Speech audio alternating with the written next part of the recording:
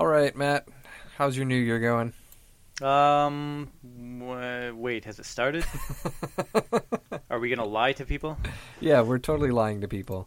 Oh, This is okay. this is some day that is Fantastic. after January 1st. It's been fantastic. What'd you do on New Year's? Just kind of chillaxed, kept it easy. We didn't want to hire a babysitter, so we just, did, home stuff. Yeah, we're boring. We're boring parents now. Uh, yeah, it's actually December 30th still. 3 p.m. 3:09 Okay. actually. Sorry, we have more Yeah, than you 24 know what? hours This to do. this whole recording out of the library situation has been pretty nice. I've definitely got to give the Vancouver Library some props here. They've got the recording space that I'm in right now, which allows my wife to take custody of our child, but also since he's napping, she can just draw at home right now while making sure he stays asleep. Very nice. Kudos. I don't think I've been in the recording studio. I did go to the library regularly just to work, like especially when we were working on the game. Yeah. Nice spot, but yeah, I'm not familiar with the recording studio. I never made much use out of libraries unless I was doing a research paper. So I've come to appreciate it now that I need the space to get to now and then. And I was looking around at posters. You can actually check out like violins and guitars and ukuleles and stuff too. So Wow. Vancouver Library's got it going on. Nice, nice. Do they have a good movie collection? I know that the Yeah, they do. yeah. Here in Washington, there's like one big library system for King County, which is where Seattle and like Redmond and a few other places are, and it's supposedly the biggest library by circulation in America. So I have noticed their movie selection is excellent, excellent. That's where I get pretty much all my watches in. Yeah, you know what? We gave up on Netflix a while ago, and in Canada you can actually rent stuff, of course from YouTube, but also directly from Cineplex Odeon. Okay. So we have done that on occasion, but yeah, we totally check out movies from here too, and we watched. I can't even remember which ones we've watched, but yeah, we can get stuff out on our kids' library card. So if for some reason we were to lose the disc or it would get damaged, we don't have to worry about it. Seriously? Yeah. What happens? Like the kid is responsible, but since they're a kid, the library just kind of goes, or what? Yeah, basically, like, because with a toddler, it's kind of expected that any board books and stuff you get, they're gonna chew on it and rip pages and stuff. So yeah, Right. they've got carte blanche to do whatever they want. For real? Even for Yeah. DVDs and stuff? I would have thought they'd be like, parents, come on. Well, take care of there's this obviously if you're gonna rent Game of Thrones from them, you're not disc." gonna be able to do it Yeah. on their card. But So the where we kids' tend to get films. stuff like Mighty. Yeah, okay. Not Mighty Number 9. What Big Hero 6? Yeah. Got it. Yeah, Cool. so that worked good. How's your gaming year been? My game. Ooh. Hold on. So 2016? Yeah, 2000. Yeah, unless you want to go super way back to like 2015, but I really could because 16 was kind of a drought for me. I mean, it was pretty bad. Not a lot of time. I mean, I could attribute that to having a kid and whatever else, but a lot of the games I did beat this year were just little short one-offs. It would be like people would come over and it'd be like, man, let's play whatever, and then we'd beat it in the one night, and it was nice. Yeah. But no RPGs, no big long, whatever, X tens of hours games under my belt this year, unfortunately. Yeah. This might actually be my worst year ever, honestly. really, Worst year ever, which is why I think I mentioned at some point previously I'm looking at taking measures to play more games this year instead of just assuming it'll happen, because I mean, here I am doing a podcast about video games and I don't play video games, so it's, I mean, that's not the only motivating factor, but certainly it's an aspect of my life I hugely miss. That said, what gaming I did do was a lot of fun. So how about you? I've actually got a little bit of a record here for years gone by. So when you say that last year was your worst year, my worst year was 2014. And in that year, I played DayZ, I played the Tomb Raider that was current. I played Portal. And I played an insane number of hours of Guild Wars and Guild Wars 2. Was that the year that your son was born? Yeah. Was that relevant to your lack of gaming? Partially, yes. Because, so we my wife became pregnant. And then I also spent a few months in Scotland that year. Right. So I spent zero time playing games while I was in Scotland. I spent time like gallivanting about the countryside. And then obviously when I came back and we had to deal with pregnancy and birth, there was a lot less hours done that year for gaming. Yeah. So in total I played 5 different games that year. Right. Whereas this year, I've been making more of a concerted effort to get through my backlog, and right. so that's what it takes. That's really what it takes. That's kind of like looking onward to 2017 for myself. That's what I'm thinking is I'm just going to make that effort because I feel like I'll enjoy it very much having done so. Yeah, and this was the first year since college that I've actually sat down and made like a general to-do list of things to accomplish. It made a lot of sense back in college because it's like I had so many projects and classes and stuff to get to and work that if I didn't organize it, I'd just get lost. So then I kind of finally got around to doing the same approach this year and like for all of my hobbies, like if I wanted to be doing Japanese stuff or if I wanted to be doing game dev stuff or if I wanted to take my employer to court, which sort of happened. So, for everything that I wanted to do, selling stuff on Craigslist, I had a huge itemized list that I would constantly be adding to and prioritizing, and I made sure to prioritize games on there as well. So if I had some chores to do that could be put off, I would be playing a game. And it worked a little bit well for me at the beginning of the year because Andrea was not working at the beginning of the year, so we were co-sleeping, so she would go to bed with Laz, and I would have a couple hours at night every night that I could study Japanese or study C++ or whatever. So I did get windows of time set aside specifically for myself. Right. So that's what you had that I didn't, which is Yeah. not to say, I mean, like what would happen is our daughter would just go right to sleep, which is great. Yeah. And then it's like me and my wife, it's like finally we have our time. So Yeah. where your wife goes to bed with the kid, you're alone. It's like, well, I'll play games. Yeah. I'm not complaining. It was nice spending a lot of time with my wife, but I just never really had that game time per se. Yeah. Which, I mean, this year I'm still going to cherish that family time, but I'm looking at, getting up early or whatever else, playing games at lunch, kind of what you had been doing previously, that kind of thing. Well, the thing with that is that like when that it was literally just that, like she was co-sleeping and she was stay-at-home mom, we did still have hours every day that we could spend together. Right. Where it got really hard was later on in the year when she started working again, and we had to offset our schedules in order to deal with daycare. And again, at first, I had that ability where I would come home a little bit later, and she would be going to bed shortly after that, and then I would have a window of time. And then later in the year, we switched stuff up.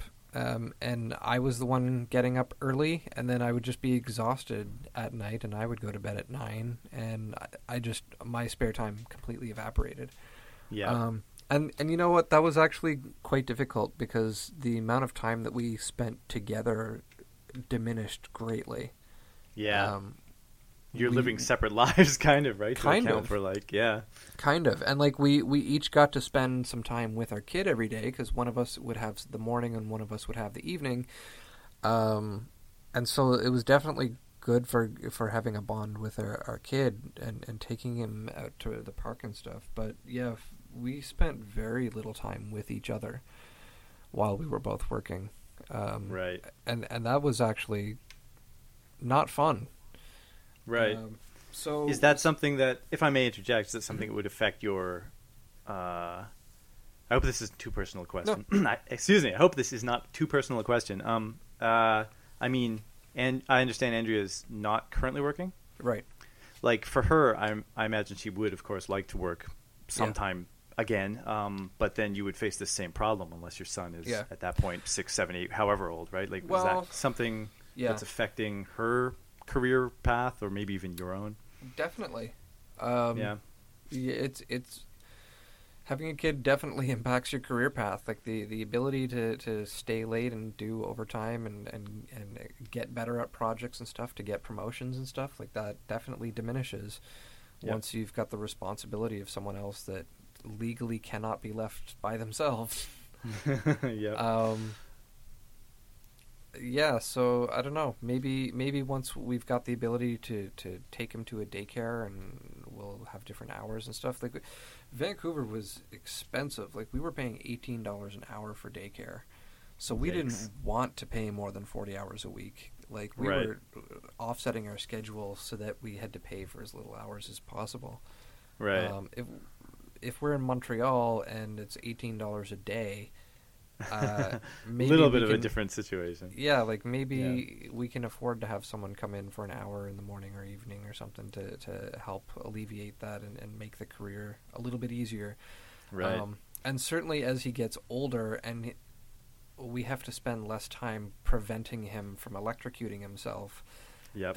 And can spend more time playing video games and watching movies and playing board games and stuff. I think it's definitely going to get easier in that sense. Yeah. But yeah, for the past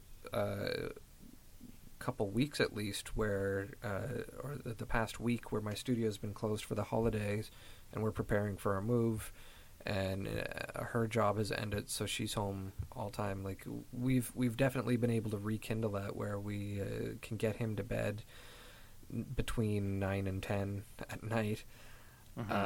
And then we've got 2 hours that we can stay up and talk or do a project side by side or watch a movie or play a video game. And then we've got the ability to sleep in as late as he does in the morning. So, yep. How late is that, out of curiosity? He's been sleeping in like 8:20ish. Oh, okay. So, we go to bed a little bit after midnight. We get very close to 8 hours sleep. Nice, nice. So it's definitely been good the past couple of weeks, and we took that time. We actually sat down and played through start to finish Scapegoat 2. Nice. So that's fun. Very but cool. yeah, Very cool. I definitely made a concerted effort, and so far this year, or I guess it's the end of the year, so through 2016, I was able to attempt to play a total of 23 games. Nice. I think very nice. 20 of which I actually played start to finish, and I don't know, so 19 of them I played start to finish, and 4 of them I gave up on because I wasn't having fun. Right. So I used to keep as detailed of records as you. I kind of started to hate doing so at one point. I don't know. I didn't like seeing certain things, I guess, if that makes sense. Like I always want to finish every game. So if I have a half-finished game, it always bothers me, which is dumb, right? But it's just some compulsive thing of mine. So I kind of forget about them, maybe. I don't want to write that down. So, for me, I keep 3 lists, right? I keep one list that is all of the games I own and have never played. Mm-hmm. And then I keep a list of all the games that I feel were a waste of my time. Okay. And then I keep a list of the stuff that I played through to completion. I have list 1 and 3, so not this second list. Yeah. Not the waste of time list. For me, I have a spending problem. I buy way too many games, and so I feel like in a way having that list of bad games helps me a little bit, because when I see what I feel is wasted money, I'm more likely to think twice before I buy the next game. Don't want to waste that $3, right? Yeah, exactly. You always remind me of this guy I work with that, like, will mull over the idea of like a $10 purchase for like literally like weeks and weeks, and it's like, man, you make six figures, just buy the damn thing. Like, you're wasting more of your personal time. Like if you consider the value of your own time, like just buy it, right? Yeah. You know what's hilarious? Right? There's a game this year. I don't remember if it's still on my to buy lists or not. Like I have like a Steam wish list, and then I keep this like a similar list on is there any deal? Yeah. There was a game this year that I had put on my wish list. There was like a Steam sale where you got trading cards for like going through the recommendations and deciding whether or not you wanted it on your wish list. Right. So it ended up on my wish list, and then it went on sale, but it went on sale as part of a bundle. Okay. So if I had have paid, I think it was something stupid like $3 for the bundle, then I would have ended up with this one game that I was interested in, but I would have also ended up with like 10 games I wasn't interested in. So that put you off? So simply because I would have had my backlog grow by these extra games I had no interest in, I didn't buy the game. Can't you own a game and not put it on your list? I feel like I can't. That's funny. That's where we differ, because I make massive amount of game purchases and then like line them up and try them out a little bit and play them with my friends, but they never make any of my lists. That's kind of where, so I mean, I just have my wall actually right now lined with games. I'm in the middle of reorganizing my game room and making it somewhat usable as opposed to completely unusable. It's basically like a storage room right now. But anyway, so I've been laying out all my games, and it's kind of amazing to look at them and just see the volume of plastic like that I've accumulated over the years. But like they're not really on lists or anything. Yeah. At the same time, I mean, coming back to the backlog topic, I guess. I made this somewhat ambitious plan some time ago to just beat every single Famicom game. I mean, some of them repeat, or they're not really beatable. 700-ish, yeah. And I mean, some of them are like one day, some of them are longer, but it's actually, for the most part, a doable goal. You might be torturing yourself with certain titles, but I mean, I think I'd be willing to give up on certain titles. The ones that are like unbeatable unless you do whatever, and you know, these really possible games. But for the most part, just to go through the whole library and kind of have fun with this idea. So I don't know if that's like a backlog of 700 games or if it's just this idea I have, but I have been going through them, and I've been going through them chronologically, which is especially ridiculous, but fun. Just one of my, I don't know, silly little side projects I have. Did you ever see Gaming CX, Game Center CX? Yes, I have. That's kind of a neat idea where they like force him to play through all games, these, like, ridiculous games. Yeah, which that was kind of what inspired me to even start having a list of things to play. Really, because I realized that like I wasn't playing a lot of the games, and I don't know. I feel like games are. I think you and I play games very differently in where you enjoy having a bunch of stuff that you just pick up and will fiddle with for a few minutes and then put it away. I feel almost like games are the same as movies or books, where you should take it from start to finish. I feel the same kind of. Like what I was saying earlier about hating having unfinished games. I don't like if there's an RPG and I play 5 hours or 10 hours, I just have to finish it even if I start hating it. But I think it comes down more to maybe ownership has a different meaning, I guess. Like maybe it has to do with the way I'm kind of a collector in a way. So I mean, if I buy some game, even if I know in all likelihood I may never play it, it doesn't really bother me, or it doesn't mean anything to me. I can just put it on the shelf. I mean, again, a lot of these purchases are like $1, $2, $5, $10 games, right? But where it sounds like for you, a purchase means something different. It's not just something to set on your shelf. It's like you have to have that in your list, or it's a meaningless thing, which I understand, again, because why waste money on something you're never going to touch, right? Yeah, that's part of it. It probably started to a small degree with me moving to Australia, and it's like I had to start selling stuff, right? And so it's like, what do I want to sell and what do I want to keep? And you know, if I've got to keep my number of possessions down low, am I going to actually buy something new, or is it something I can do without? And so, even though most of what I'm buying now is digital, I still kind of think the same way. It's like, if I'm not going to play it, what's the point of buying it? Right. And so, with a bundle, totally it makes sense to just discard the stuff that, you're not buying those 9 games. You're buying that one game for cheaper than it is normally. Right. But I still feel like, so I mentioned that we had been playing Scapegoat too. Like, that's a game that I had no interest in whatsoever. I got that as part of a bundle, but I kept it on my list. And then when Andrea and I decided that we were going to play something together, I started going through my list and was like, okay, well, Andrea's not a big time gamer. What's a game that we can play together? And Right. and so I've now got a to-do list of stuff for us to play together, and that happened to be one of them. And it looked as though it was going to be a 3-hour game, so I was like, okay, this is low investment. Andrea might like it. Let's try it. And it ended up being one of my favorite games of the year that I played. So Very nice. Very nice. So I don't know. I feel like when you do have those bundles, I still need to add it into the playlist, even if it's not one that I'm realistically ever going to play. And I feel like just the act of having to type in all those things into my list and research how long it's going to take is like, it helps me realize that one game that I wanted to buy wasn't even that important to me.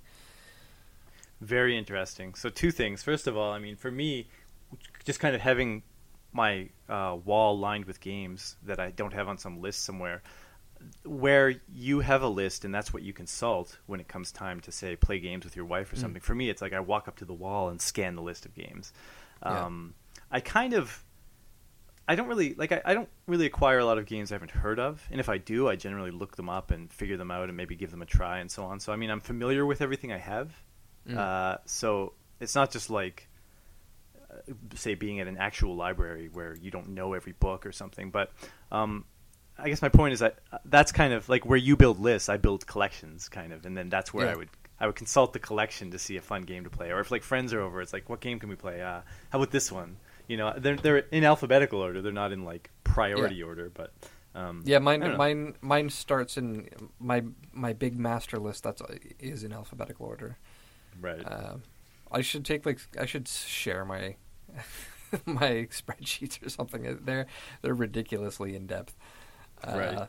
So question for you. Yeah. I guess, my question would be, is it fun? Like, is it fun to do that? Like, you're obviously continuing to do it, but do you think continuing to build these lists kind of makes the whole, like, just gaming in general funner for you, or do you feel like it is its own separate activity that is fun? Or like, I would feel like kind of maybe you're adding a bit of a chore to the whole gaming thing. Yeah. To an extent, I'm giving myself a chore, but I don't know. Yeah, I do find it fun. I try not to do things that aren't fun. Okay. So yeah, oddly enough, having this thing that's organized, I don't know, it gives me some sort of a sense of order, and it gives me some sort of a sense of what to look forward to. Right. But I mean, and okay. I think human nature, we enjoy when things get accomplished. Like right. Like when you think about it, the average video game in itself is a to-do list.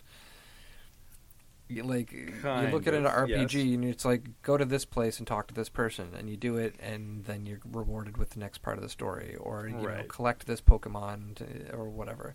So I kind of see video games as a whole as a to-do list, and when you're doing game design and stuff, it's kind of important to do that, because every time you mark something off, you get your little hit of dopamine. Right. So in a way, I'm getting that by gamifying playing video games as well. Right. I guess my take on that, if I may interject, I do a similar thing for movies, where I have this big complicated list, and I detail all this stuff, when I saw it, my impression of it when I saw the movie, and then like what year it came out, what genre it was, whether it was color or black and white or whatever, animated, whatever. And then I just found, like, in a way, I guess I'm gamifying watching movies, but it's like, like I was starting to get really weird things happening where it's like I'd look at, say, the kind of the histogram of years over which I watched films, and then it'd be like there's 1 year where I haven't really seen any, so it's like I have to pump that year up, so I'd add a bunch of movies from that year to my list, and then like I'd be like, I've seen whatever, right? It's like I've seen lots of action movies from Hong Kong, but none from Italy. I should add one of those. It's just like in a way it's I guess fun, but in a way it's like I just like instead of watching the movies I want to watch, I let this compulsive list making guide my behavior somewhat. Yeah, I definitely get that, and I try not to let it be a compulsion. Right. I mean, to a certain extent, it obviously is, considering I have this list in the first place. But these 4 lists, but I'm not adamant that I stick to it. Right. So, like, I made a list. Let me see if I think the only place I put it was on Reddit. I made a list last year. I listed all the games I owned, and I just asked people on Reddit to help me prioritize what games I should play. And they actually helped me come up with a to-do list. Okay. And so the list that I came up with at the end of 2015 was Dust: An Elysian Tale, Amnesia: The Dark Descent, Leisure Suit Larry, one of them, I forget which one, Bastion, Suikoden, Crysis 2, Sims 2, Valkyria Chronicles, Dead Space, Soft Porn Adventure, Brutal Legend, another one of the Leisure Suit Larry games, Gone Home, and Psychonauts. That's your list for this coming year? So that was my to-do list for 2016. And so I ended up actually only playing 30% of the games on that list. 30% is quite impressive for a list you crafted out of like other people's recommendations on the internet, I think. Yeah. So I had that list. I played 30% of those, and then I ended up buying a bunch of others and feeling like not in the mood to play certain ones, so I prioritized those ones instead. So my list is organic, and I allow it to change. I don't just lock it in and say, okay, I'm not playing anything else until I play these. Like, right. I'll start playing them, and then I'll be like, okay, you know what, I actually don't want to play Crysis 2. I'm going to start playing Total War Shogun 2 Fall of the Samurai instead. Mm-hmm.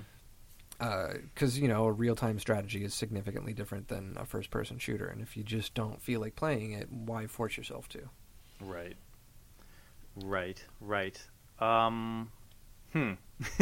Very interesting. Another question for you then, another quick question. I mean, I see some similarities in the way we approach this, of course. Like, I have my own list. I also, I don't... Like, sometimes I'll look at the next game on the list and be like, maybe I'll play this other game. Or, maybe like I know I'm going to have this spare day on the weekend, and I look at the next game on my list and it's an RPG or something, but the game right under it is a game that's maybe going to take 5 hours. So I say, exactly. There's a lot of that goes on. I guess a question for you, I'm just wondering, having, you also keep a list of the games you've finished. Mm-hmm. Do you do anything with that? Like, are you going to maybe look at writing reviews for these some days, or do you ever consult that again? Do you care? Is there any meaning to keep such a list? Yeah, there's probably not a huge need to it.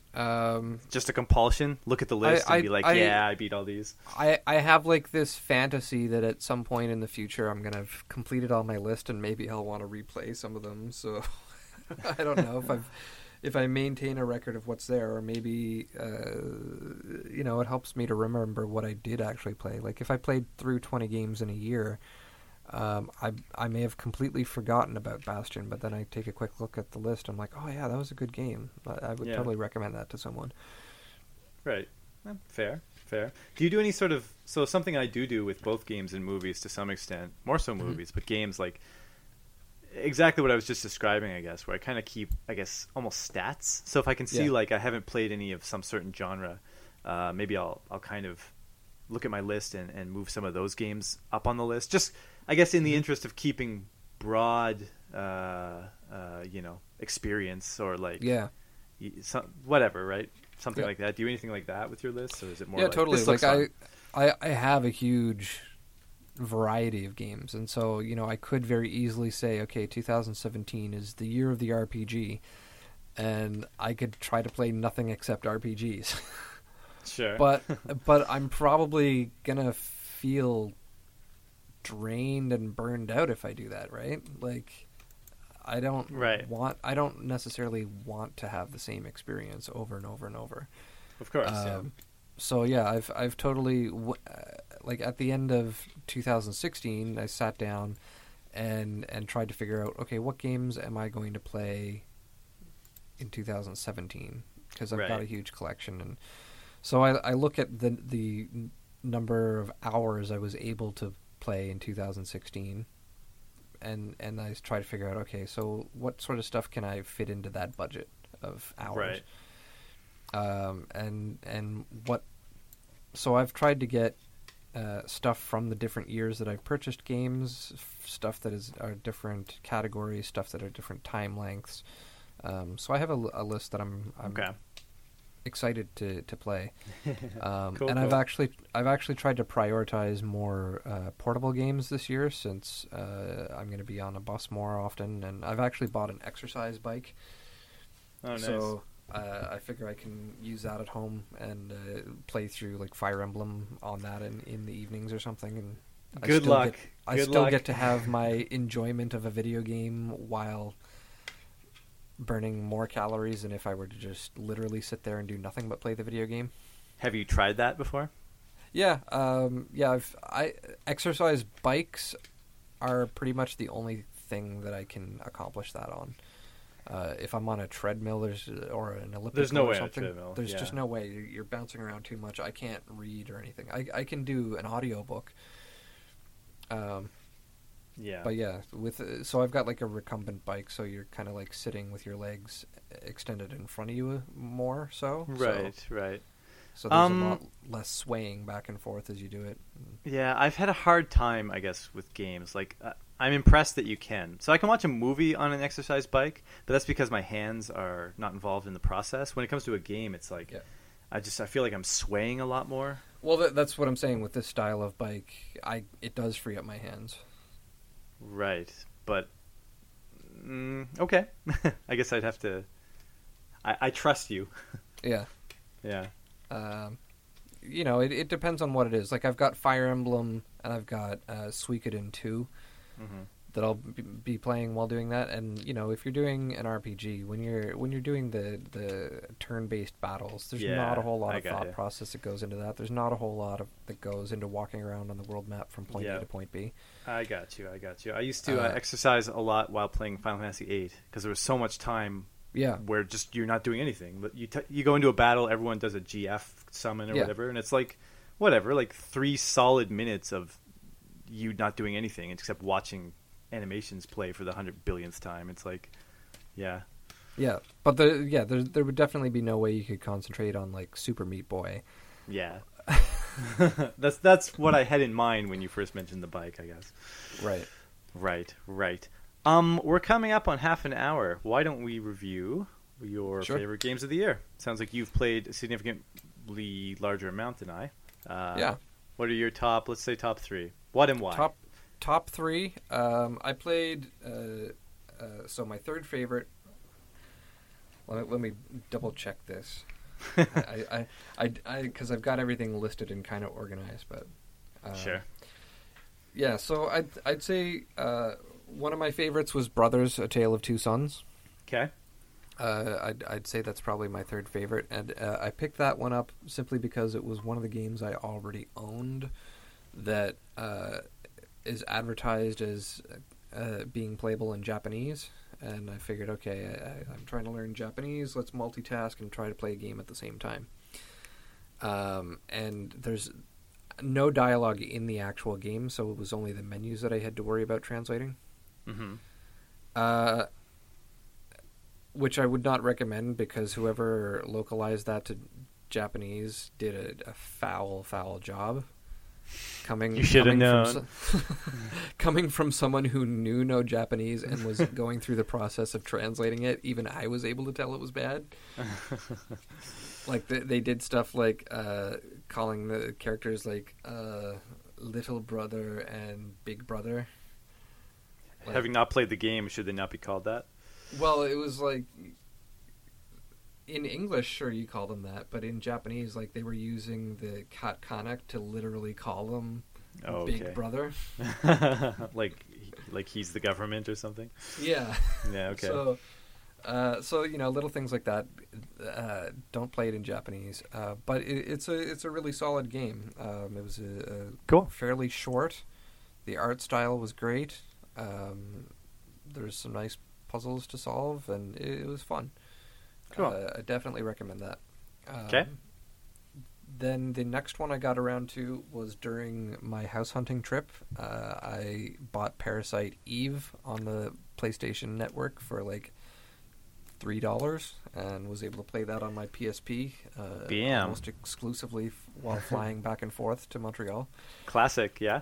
And that's a game that I felt like I should have played back when it was released, and I just didn't because Final Fantasy 7 and 8 and Brave Fencer Musashi and all this other stuff was coming out at the same time, and I just didn't play it. But I played it now, and it holds up remarkably well.